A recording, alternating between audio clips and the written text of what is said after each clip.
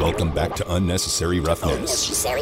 Here on Raider Nation Radio 920. Well, I'm going to have to kick you know what today. Here's your boy Q. Got my man Damon back in the Findlay Cadillac Performance Studios. I'm at the home studio right now. Joining us on the phone lines is our guy, John McClain, the General, one of our favorite guests that we have each and every week here on Unnecessary Roughness. And, John, thank you so much for your time this afternoon. We do appreciate you. And I see that Deshaun Watson is meeting with the NFL in Texas. What's the latest and the greatest? What are you hearing about the meetings? Well, first of all, it came out today that from his deposition on Friday, he was ordered by the court to come to Houston from Cleveland to continue his deposition with the plaintiff's attorney, Tony Busby. And there's a story out taken from the transcript that he admitted he made the woman who was the first to charge him, Ashley Solis, cry, and he sent her a text apologizing, although he said he didn't know why he made her cry. And then the NFL continues its investigation, and when you have the league talking to the player, in this case Watson, makes you think they're through talking to everybody else. So at some point, I think, Q, this is going to be closer to the start of the season, that the person investigating for the NFL will make a ruling, and then Watson will appeal it, and then the appeal is handled by Roger Goodell or someone at the league appointed by Goodell, and a lot of suspensions are reduced by 2 games, like Ben Roethlisberger's. So if they do 8 games, it might be 6, and maybe they stick to 8. But I would think they're not waiting for these civil suits to be settled or go to court. If you wait for 22 suits to go to court, they could be doing it in 2025. So I've told you before, Q, I still can't believe the Browns didn't say, look, we're giving you $230 million guaranteed. We want you to say you will get these suits settled before we get to training camp because we don't want this distraction. And if he's suspended, he can go through camp in the preseason. But when the regular season starts, he's got to disappear. What were your thoughts on the report that he's taken the whole offense to the Bahamas to have a bonding experience and try to train there? Well, first of all, that's just, a weekend? Yeah. And when you got $230 million guaranteed, you can do that. It would be wouldn't it be funny if Baker Mayfield showed up since he's part of the offense? You talk about awkward. I described it in my shows here today as like a turd in a punch bowl. It just wouldn't be, nobody having a use for it. And that's not going to happen, of course. Right. But Watson has all these legal issues going on. And when they go to work out like that, there are probably some fields they could have gone out to Ohio. So if we think it's going to be all work and no play, give me a break. Exactly. Those guys are going to be doing a lot of playing and a lot of gambling. Yes, they will. Again, we're talking with John McClain right now on Unnecessary Roughness, Raider Nation Radio 920. How about Vince Wilfork? He's being inducted into the Patriots Hall of Fame. I know he spent some time there in Houston. That dude was a hell of a player. What were your thoughts on Vince Wilfork? Vince played a huge role in the Patriots winning 2 Super Bowls, I believe, 3. And I think he's got a legitimate chance of being in the Pro Football Hall of Fame. We just voted in Richard Seymour, his former teammate, and I think Wilfork, as the nose tackle, did a tremendous job there.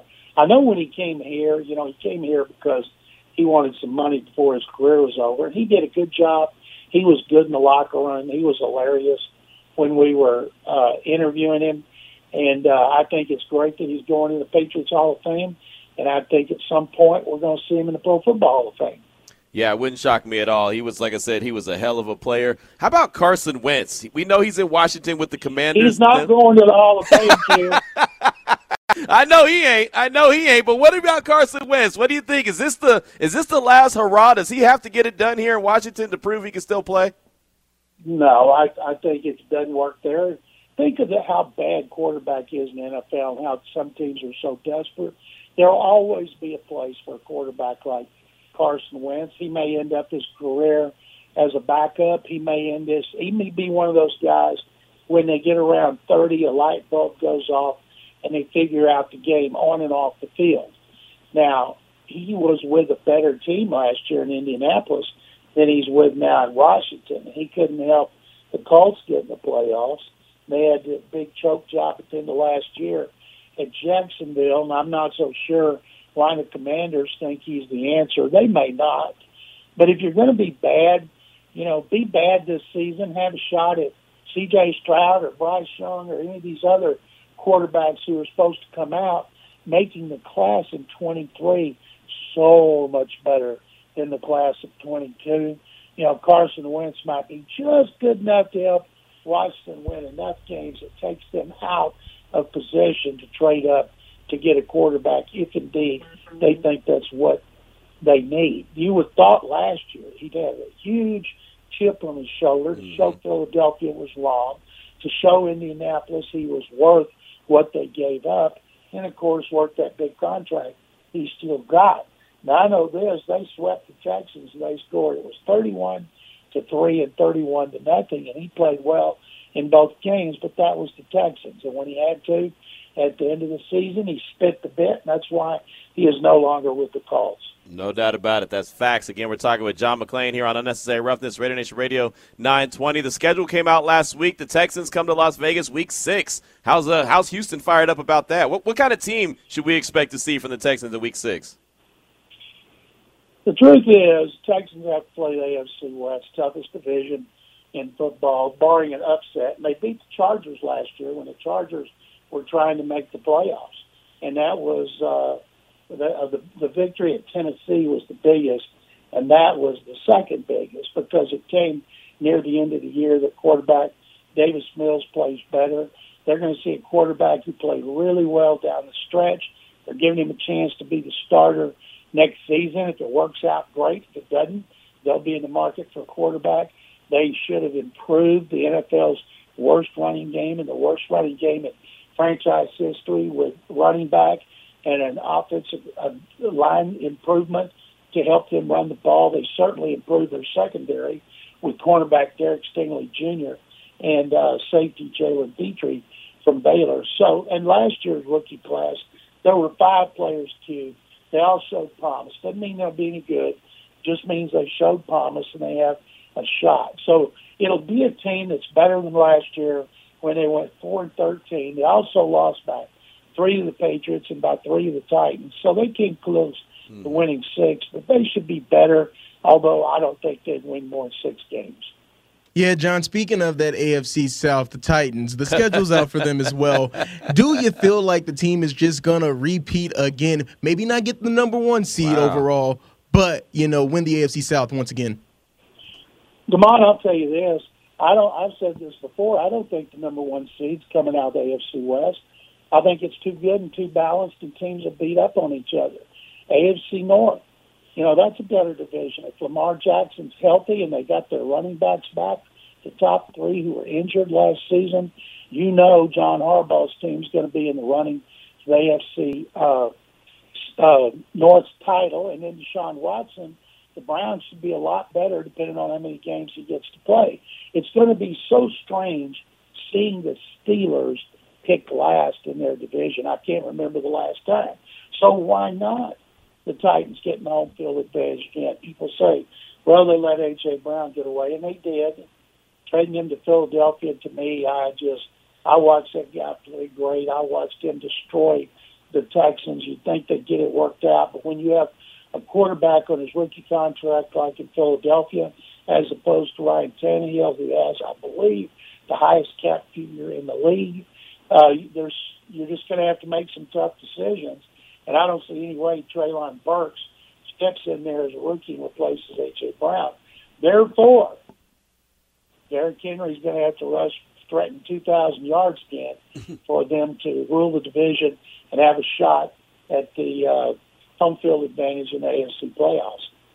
All right, ipso facto, guys. I don't know if you heard what I heard, But it sounds like the Titans are going to repeat as the number one seed in the AFC. Q, I'll let you continue. Yeah, please do. Again, we're talking with John McClain here on Unnecessary Roughness, Raider Nation Radio 920. John, we were talking about the coaches in the AFC West, and we know Andy Reid, Big Red, he's the number one coach. But where do you stand? How do you kind of categorize the rest of the coaches between McDaniels and Staley, who's only had 1 year under his belt, and then Nathaniel Hackett, who's never been a head coach? How would you rank those coaches in the AFC West?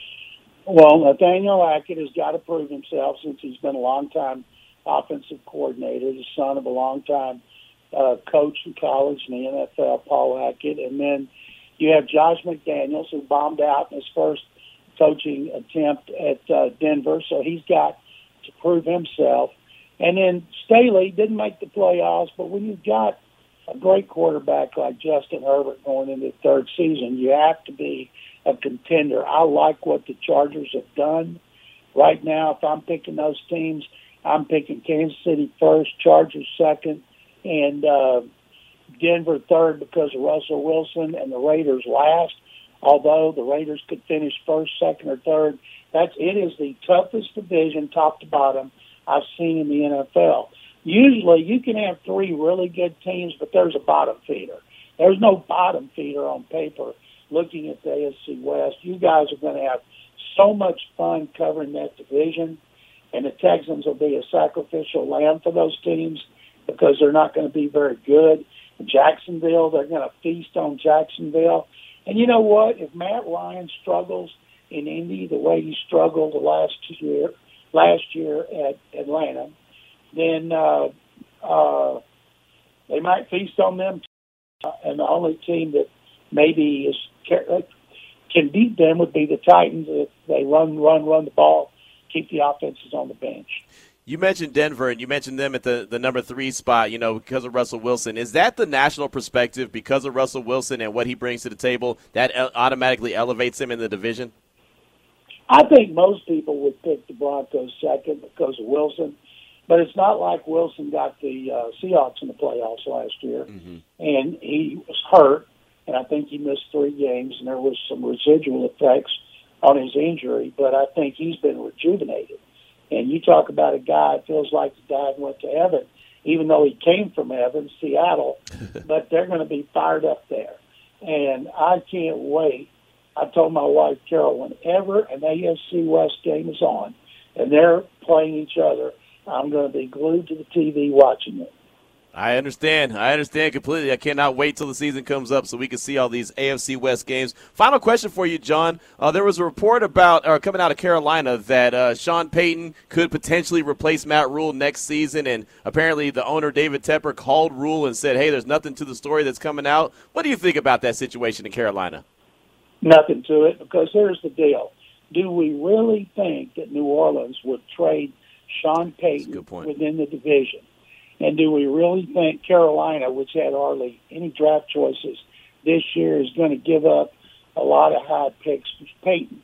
Remember, John Gruden cost 2 1s, 2 2s, and $8 million. So they're going to ask for the sky. Nobody knows for sure what it'll be, but there's no way the Saints are letting a great coach, a potential Hall of Fame coach, go to a division rival. Besides, Mike McCarthy could screw up their chance to get Payton to come back to Dallas. He might do Fox 2 years in a row, but everybody seems to think that Jerry Jones has got that in his plans, and usually what Jerry Jones wants, he gets, except playoff victories. Right, absolutely. Well, great stuff as always, John. We appreciate you. What do you got coming out? What are you working on these days? Well, I'm doing my talk shows. I'm doing podcasts, and I tweet an awful lot. I'm tweeting about the NHL. The NHL playoffs are so much better than the NBA's right now, and I'm tweeting. I am tweeting about a lot of stuff because I want to make sure 147,000 followers don't desert me. There you go. That's what I'm talking about. Not mad at that, and that's a well-earned 147,000 followers. John, thank you so much as always. We appreciate you. We'll talk to you next week. Tune to mine. Guys, thank you very much as always. Yes, sir. There he goes. John McClain, the great John McClain right there, breaking down some NFL knowledge. And you heard him. You heard him right there, and I doubled up. I followed up on the question. He said that most people are giving the Broncos the nod because of Russell Wilson, even though he didn't get the Seattle Seahawks to the playoffs last season, dealing with some injuries, of course. But for me, Russell Wilson still hasn't been quite the dude that he was when he had that killer defense and also had a great running game in Marshawn Lynch. But I do know he's a damn good quarterback, so it's just kind of the nature of the beast. Everyone's picking Denver to be the better team between the Broncos and the Raiders. 3:18 at the time. We'll come back. We'll get your calls and we'll get your texts. 702-365-9200. Sam and Ash text line is 69187, keyword R&R. This is Unnecessary Roughness on Raider Nation Radio 920. It's Unnecessary Roughness. The judge, Lester Hayes, joining us now. That's why Q, of course, our team kept winning, Q, because of our training. You got to put in the work and the time and the perseverance and the patience to train your body and train your brain.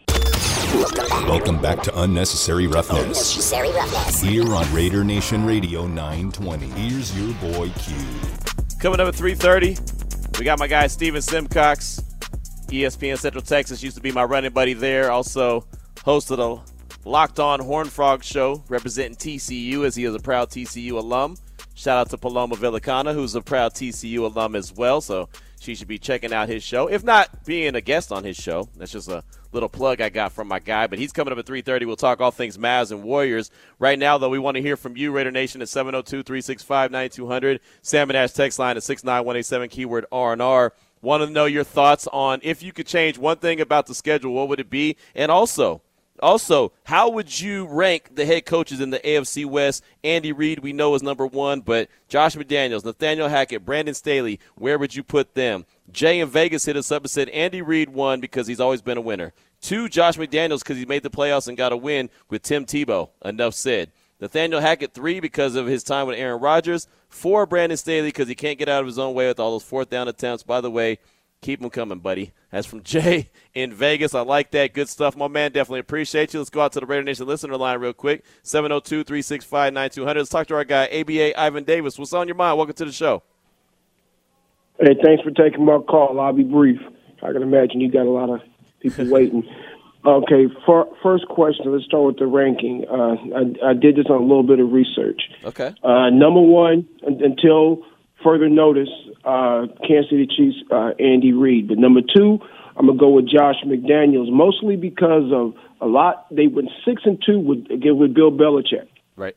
They called him Patrick Mahomes' boogeyman was Bill Belichick. A lot of them offensive calls came from Josh McDaniels. A lot of people are basing it on what he did at Denver. But he had Kyle Orton as his quarterback. Okay, and difference when you have Tom Brady. Right. Okay, and so that's what I think he's trying to build, what he did at New England, not what he did at Denver. So, and then 3 would be I would say the San Diego Chargers. Okay, Hackett. Okay. Or not Hackett, I'm sorry, Staley, yeah.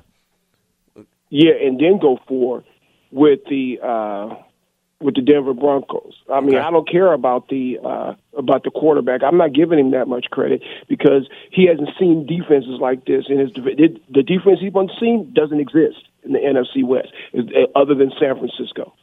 Okay, it's just facts. With what he's going to see this year, he's not going to have any time to do anything. Okay, and so the other one to change I would be making. All the AFC West games would be prime time. I mean, I mean, who else would you want to see on TV? Right. I mean, all the stars are here. Right. Okay. Right. And last thought, how the Raiders could get to the Super Bowl will be the same way Larry Owens beat Dan Gable. If anybody don't know who that is, Dan Gable was one of the greatest wrestlers to ever live. Only lost one match his entire career, including Olympics and everything else. But the one match he lost was because he wasn't prepared. I actually watched that.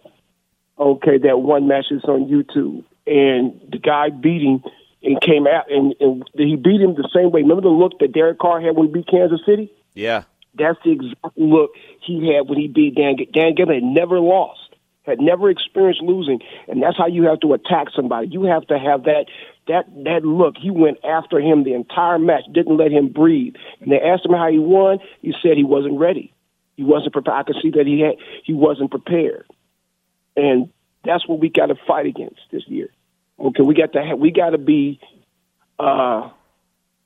Owens. Okay, and this year. But anyway, little side thing. Thank you. Go Raiders. There you go. Hey, great call, my man. I appreciate you. And I'll say this about Nathaniel Hackett. When he was in Green Bay, that was in the NFC North. And so they had some pretty tough defenses there. They got the Vikings. They got the Bears. So they have some defenses that could slow teams down. But he also was working with a guy named Aaron Rodgers, who we all know is going to go into the Hall of Fame. And, again, he wasn't calling the shots. I'm not doubting that Hackett is a good coach as far as a good offensive mind. I just know that when the Bullets are live and you're not only the offensive play caller, but you're also the CEO of the team, I think that goes a long ways. And that's another reason why I like Josh McDaniels and what he has going on, because he's been there, done that. I realize, kind of like what John McClain said, sometimes you've got to fail to be able to take that next step and be better. And I think that with him already knowing what it's like to be underneath the firing squad, I think it'll make him more comfortable in his role, and I think he learned a lot. And his play calling, we know there's no question about his play calling. He's second to none. So that's why I struggled. I really did on my podcast. I struggled when I decided who was number 2. Again, I barely gave Brandon Staley the nod only because he had a better than 500 record. He had the Chargers on the doorstep of the playoffs in his first year as a head coach. So I had to count for something. But I think he has so much he has to prove. And if he keeps making those fourth down calls, those ones that everyone wants to talk about, but more times than not turns out to be bad decisions, he's going to find himself not only not the second-ranked head coach in the league, but he won't be a head coach, period. I mean, you start doing what the fans want you to do, you'll be one sooner rather than later. So we'll see what happens. But I think McDaniels and Staley right there neck and neck at number 2. I have no problem with that. Coming up next, we're going to talk to my guy Steven Simcox. Going to talk a little Mavs and Warriors. This is Raider Nation Radio 920. Hey, Raider Nation, this is Bruce Buffer, and you're listening to Raider Nation Radio 920. It's time! Welcome back to Unnecessary Roughness. Here on Raider Nation Radio 920. Here's your boy Q. 3:33 is the time. Had a lot of good guests so far on the show. Ed Graney from ESPN Las Vegas, our sister station, also the Las Vegas Review-Journal. We had John McClain. We just heard from him from the Houston Chronicle, formerly of the Houston Chronicle, newly retired, but always good to catch up with my guy, John McClain. But right now, special guest on the phone lines. Very excited about this next conversation. My guy used to be my running mate, used to be my tag team partner. We were like Steph and Clay, but, well, I'm not light-skinned, and he's a white dude, but it's cool. My guy, Steven Simcox. We were at ESPN Central Texas together. He is the host of Locked On Horned Frogs, does a fantastic job each and every day. Steven, welcome to the show. How you been, man? Q, good to hear from you, man. I love listening to the commercials in the break and just thinking, man, Q was in Vegas. He's on Raider Nation Radio, the flagship station for his favorite team. I know you're covering the team, so you got to be more professional than that. But I know you're a huge Raiders fan, and I'm just happy for you, man, and thanks for having me on the radio show today. Yeah, no doubt, man, and it is. It's been a dream come true, and you know what the grind was like back in Central Texas. You were definitely a big, major part of it, so it's always been a dream to get back to the West Coast in Las Vegas, and so here I am. So, yeah, man, it's been fun, but it's great to catch up with you as well and hear your voice. I know you and the family are doing really well, but, man, we got to talk some NBA, brother. You are a big Mavs fan. You are a big Luka fan, and you know that I'm a Dubs fan, and so they're going to square off starting tomorrow, Western Conference Finals. I got to start with this. I got to start at the top. There was a time that nobody wanted Jason Kidd as the head coach of the Mavericks, and now everyone's feeling pretty good about where they are. What are your thoughts on the job Jay Kidd has done? He's been great. I was wrong about Jason Kidd. And, I mean, obviously he had some struggles at different styles for Milwaukee. He sort of got accused of not being able to use Giannis correctly. I think part of that too is Giannis was just so young and raw as an NBA player at the moment. But he really put in the work as an assistant coach, and he came to Dallas, Q, and the first couple of months were kind of rocky. He was really preaching defense.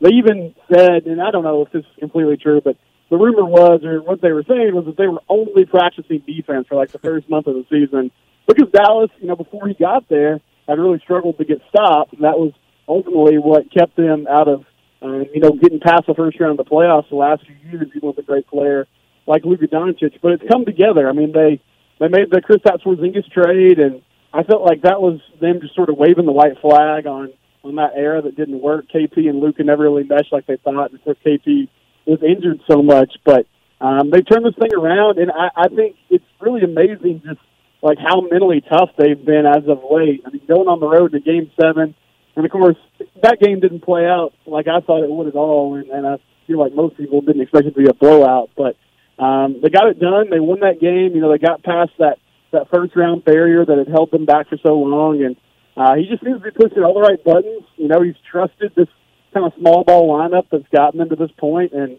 he's been fantastic. So I think, you know, Rick Carlisle was in Dallas for so long, and he was such an institution. He was the guy that got them a title, and sometimes you need a fresh voice. You know, you think back at like what the Warriors have done after Mark Jackson moved on, and then Steve Kerr came in. And Mark Jackson's like a really good coach. I'm shocked he still hasn't gotten another chance, but we know Steve Kerr took that team to heights that Mark Jackson couldn't. And maybe it's the same situation for Jason Kidd, just getting a fresh voice, a fresh face in there, somebody who can relate to these players better and has helped them out. But it's worked in the playoff run, and Mark Cuban definitely made the right choice bringing him in as a head coach. Yeah, no, he really has. And from a distance, I've really enjoyed watching what they've been doing, obviously. And that dismantling of Phoenix, man, I'm not going to lie. I never saw that coming. I thought that they could win the game, but not like that. Not in the fashion that they did. Luka, to me, and you can correct me if I'm wrong, I feel like Luka has taken his game from where it was to a whole nother level. And you mentioned defense. I feel like a lot of it has to do with defense and what he's actually attempting to do defensively. He's not a lockdown guy, not ever going to be that guy. But it seems like he's at least attempting something defensively. He is. I mean, he's never going to be the guy that you put on, you know, the best player on the other team in a big situation. But, yeah, the Suns sort of came at him, and they're really hunting him in those pick-and-roll situations early in the series. And Jason Kidd kind of called him out. I mean, he didn't do it in a really harsh way, but he was like, Luka's got to be better. Like, he has to focus more on that side of the ball. And he bought in and did that. And I think that energy carried over to the other side. And I also just feel like, and I don't know exactly why he gets challenged so much. I mean, Luka is a trash talker. I think it doesn't take long to see that. He kind of whines the officials from time to time. But, yes, man, Devin Booker really put him in his crosshairs, and that seemed to get him going too. But, yeah, I was shocked at how Phoenix came out so flat in Game 7. I was, like, after Game 6, I will say I felt pretty confident because in the postgame, the Suns almost just sounded like it didn't really matter that they just blew an opportunity to close Dallas out. They just thought, oh, we'll go back home and get it done. And Dallas took advantage in a big way. But, yeah, he's turned it up, and I think he's gone from a guy who, okay, he's one of the superstars in the league to, if he can complete a run like this, then he's got to be up there as one of the best players. But he's so tough and so unguardable, and it's surprising because he's not the fastest guy, he's not the most athletic guy. But he just kind of plays at his own pace and finds ways to score, and he did it again against Phoenix. Yeah, he really did, and here they are. They're in the Western Conference Finals squaring up against the Warriors, and, of course, that's going to get started tomorrow at Golden State. So, I mean, what's your gut feeling, man? How are you feeling about the Mavs? How are you feeling about this matchup? I know the question for the Warriors is who slows down Luka, but how do they get stops defensively when you have Clay, you have Steph, you have Poole if he's firing, Wiggins to a certain extent. But there's a lot of firepower in Golden State. What is your gut feeling on this one?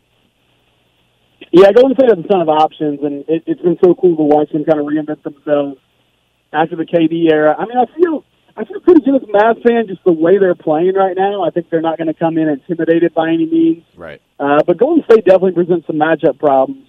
Dallas has gone small the last few weeks, and that's worked against Utah and Phoenix. Of course, Rudy Gobert, they were able to kind of get him out from the rim, and he really wasn't able to play on the floor when they went to that 5-out lineup. And DeAndre Ayton was really productive the first couple games of that series, and he sort of disappeared. But the Warriors like to go small too, and Draymond playing that 5 role is really a completely different, team to attack. Jordan Poole, who you mentioned, has been fantastic lately, and they sort of unlocked something with him as well. So, I think it's going to really come down to these role players, and of course, the Warriors role players have a ton of experience. I'm calling Klay Thompson a role player. That's kind of disrespectful. He's a great asset as well, even if he's a little aged and coming off some injuries. But it's going to be a tough team to stop. I think Dallas, though, the way they're playing right now, the way they're playing defense, they can hang with Golden State. And, of course, Luka is going to get his points. I really feel like the bigger question is, can guys like Reggie Bullock, can guys like Spencer Dinwiddie, Jalen Brunson continue to thrive? And I know Golden State will make a point to try to shut those guys down, but that's been a huge part of getting past the first round and then defeating Phoenix is just the players around Luka have really stepped up in a way that they had in the first couple of years of his career. Talking right now with Steven Simcox, talking all things Mavs and Warriors as that series gets underway tomorrow. And Brunson's been a guy, man. He's been a guy that was fun. Even when Luka was out, he was still out there performing. How surprised are you that he's playing at the level he's playing? And the Mavs had an opportunity to sign him to a long-term deal and didn't get it done. That might have been an opportunity that they missed. Yeah, it's going to be a big competition this summer. I know the Knicks, there's some rumors that they want to try to lock up Jalen Brunson, so there's going to be some suitors for sure. I've been surprised at how he's become such a great scorer. I was excited about that pick when they made it in the draft. And, we talked about the NBA draft before, Q. It's so strange. It's almost like being a 3 or 4 year college guy is a knock, right? Like if you're 21, 22, they sort of look at it like, well, he's fully developed as a player. But Jalen Brunson was a great player at Villanova. Obviously, won a title, did some amazing things there, and he's carried that over to the NBA, and he's become somebody who can create his own shot and be a primary ball handler and take some pressure off Luka in that way. But, it feels like he's definitely one of those guys that benefited from kind of the way this roster was reworked after the Porzingis trade because he got some more opportunities and he's taking advantage of it.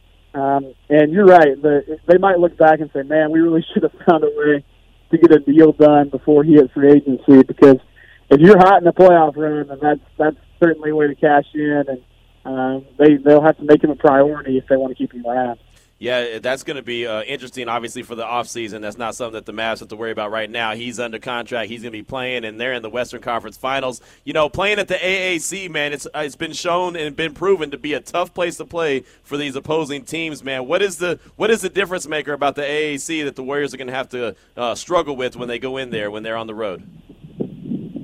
Well, like anywhere, that crowd noise is going to get going. Obviously, the fans in Dallas are super excited and revved up, and I imagine the Western Conference Final situation is going to be even louder than normal. But, the guys just play more comfortable at home. I think you see some of those, I mentioned some of the role players earlier, but like Dorian Finney-Smith and Reggie Bullock, Maxi Kleber, they seem to shoot better on their home floor. So that's something Golden State will have to factor in. But, I think Dallas will have some advantages at home. I really don't expect a team like Golden State to, cower or anything in the face of a Dallas crowd just because they've been through so many battles. But, you got to protect the home court. And, they fell behind 2-0 against Phoenix, and they were able to get that series evened up 2-2. And it didn't really come back to bite them. But I have to think if Golden State has a chance to put them away after getting an early lead, then they'll certainly try to take advantage of that. So critical to try to steal one of these games at Oracle, which I know is hard to do because that's a place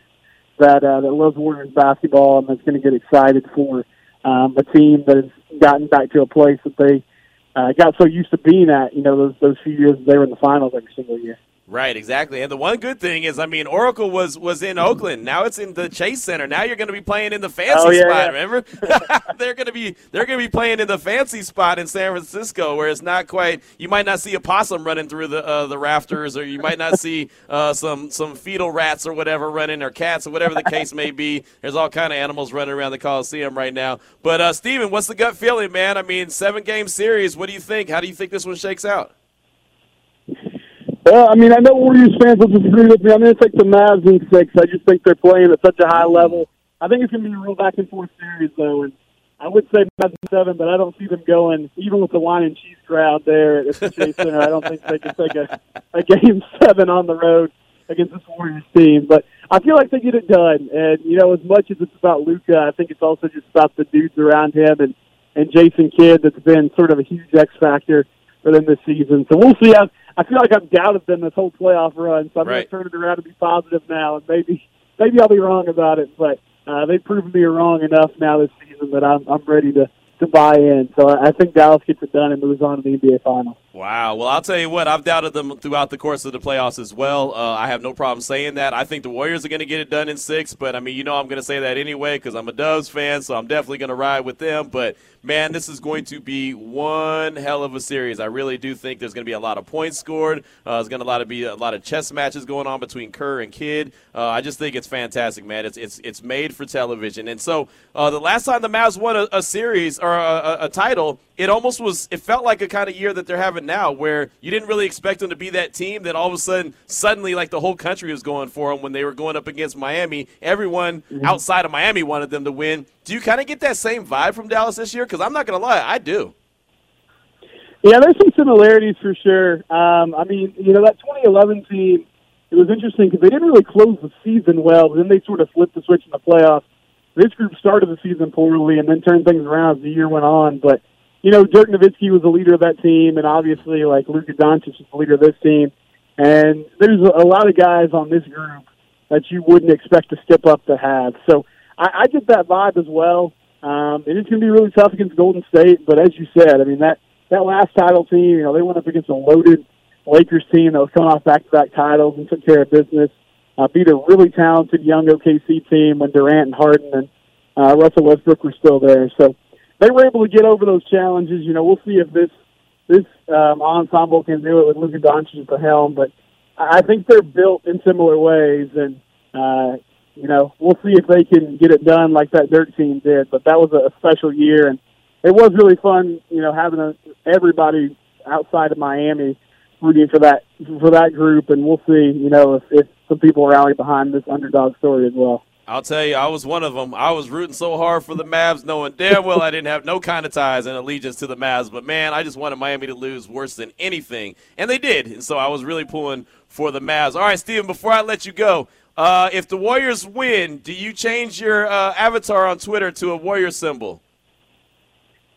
Okay, yeah, I'll take that bet. I'll do that, Q. I'll change it for you, okay? If they get it done, I'll change it. And if the Mavs get it done, then I think you have to put a picture of that great Mavs logo up for a little while on Twitter, okay? Done deal. I'll make that happen. So we'll do that live on the air. That's good stuff right there. I'll change mine to a Mavs symbol. You change yours to a Warrior symbol, and we'll have a little bit of fun with it. How about that?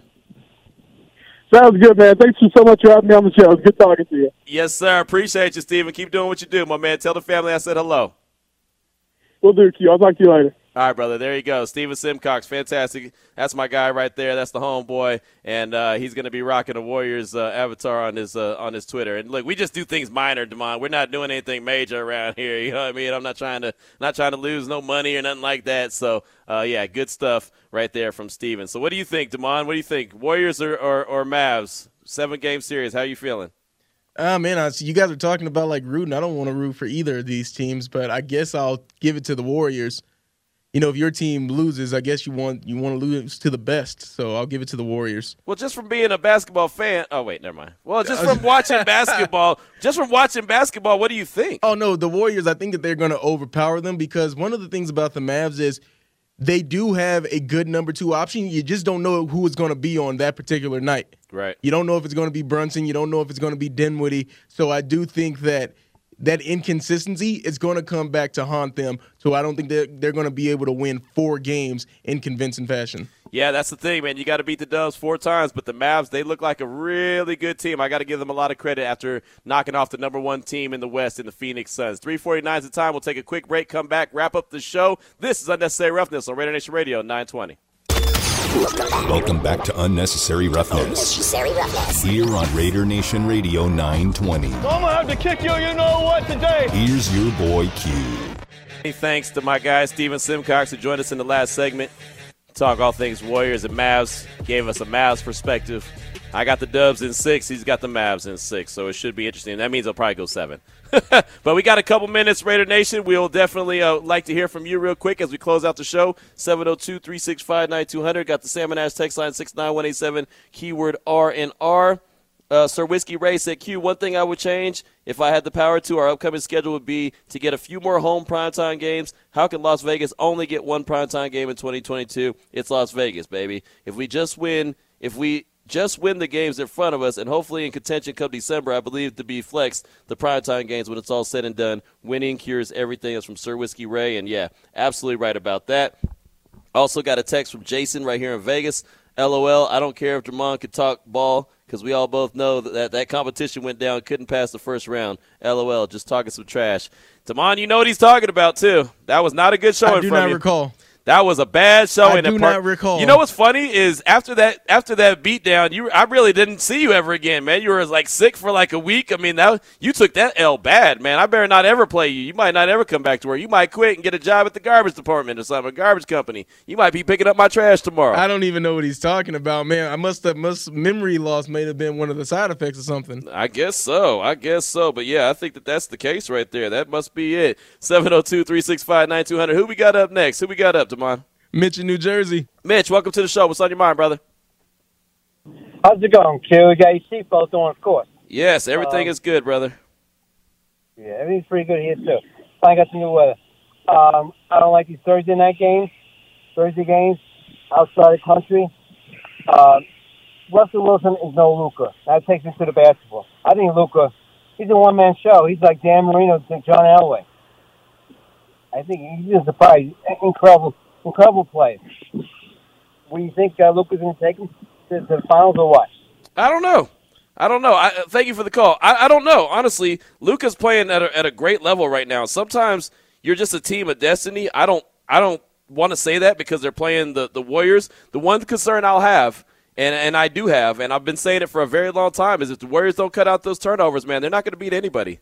You are not going to turn the ball over 18 times a game and think you're going to win. They escaped by beating the Grizzlies with that kind of recipe. They got loose with the ball. They got a little cocky and a little, hey, we're going to knock these guys off, no problem, especially now that Jaw's out. And I think that the Grizzlies punched them in the mouth and said, no, not that easy, bruh. So they've got to cut those turnovers down. If they don't turn the ball over like they've been turning it over the last few games, they could beat anybody. But if they turn the ball over, they're going to get smoked.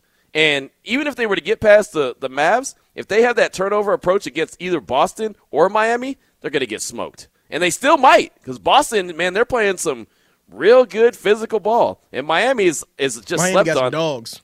Miami's got some dogs, and they're not being talked about enough. So, yeah, I mean, look, the champion could easily be coming out of the East. I would not be shocked. I mean, I think that the Warriors have a good shot of winning, especially since they've been there, done that multiple times. But, man, I'll tell you better cut out those turnovers or else you're in some big-time trouble. We got time for one more call, Damon. We got one more guy lined up. What you got? Oh, no, that's all the calls we got for today. Okay, perfect. There you go. Well, we'll close it out with that then. So appreciate everyone with the feedback today. Appreciate everyone calling, texting, whatever the case may be. Thank you so much for listening when you do. I want to shout out again to my guy, Harry Ruiz, who did a great job earlier today filling in for JT the Brick. He'll be back tomorrow. Vinny Bonsignor, he's up next 4 to 6 p.m. I'll be out the rest of the week. I'll be out till next Wednesday, and we'll have a guest host each and every day with Damon, and I definitely appreciate them. But Raider Nation, hey, thank you so much for everything. This has been a fantastic year just about. It'll actually be a year in July, but it's almost been a great year complete since I've been here at Raider Nation Radio 920. Going to get a little R&R for the next couple days, but thank you because you guys make the show each and every day a lot of fun and fantastic, and looking forward to training camp coming up and get to bring you and provide you with a lot more coverage of the silver and black. So there it is. There it was right there. Vinny's got a big-time show lined up for you, 4 to 6 p.m., so make sure you light up the Raider Nation listening line at 702-365-9200. Make sure you light up the Salmon Ash text line, 69187, keyword R&R. He's going to be in the Finley Cadillac Performance Studio. I'm going to be headed to Finley Cadillac to pick up my car. That's what we do before I head for vacation. Damon, great job as always. Thank you so much. This is Raider Nation Radio 920.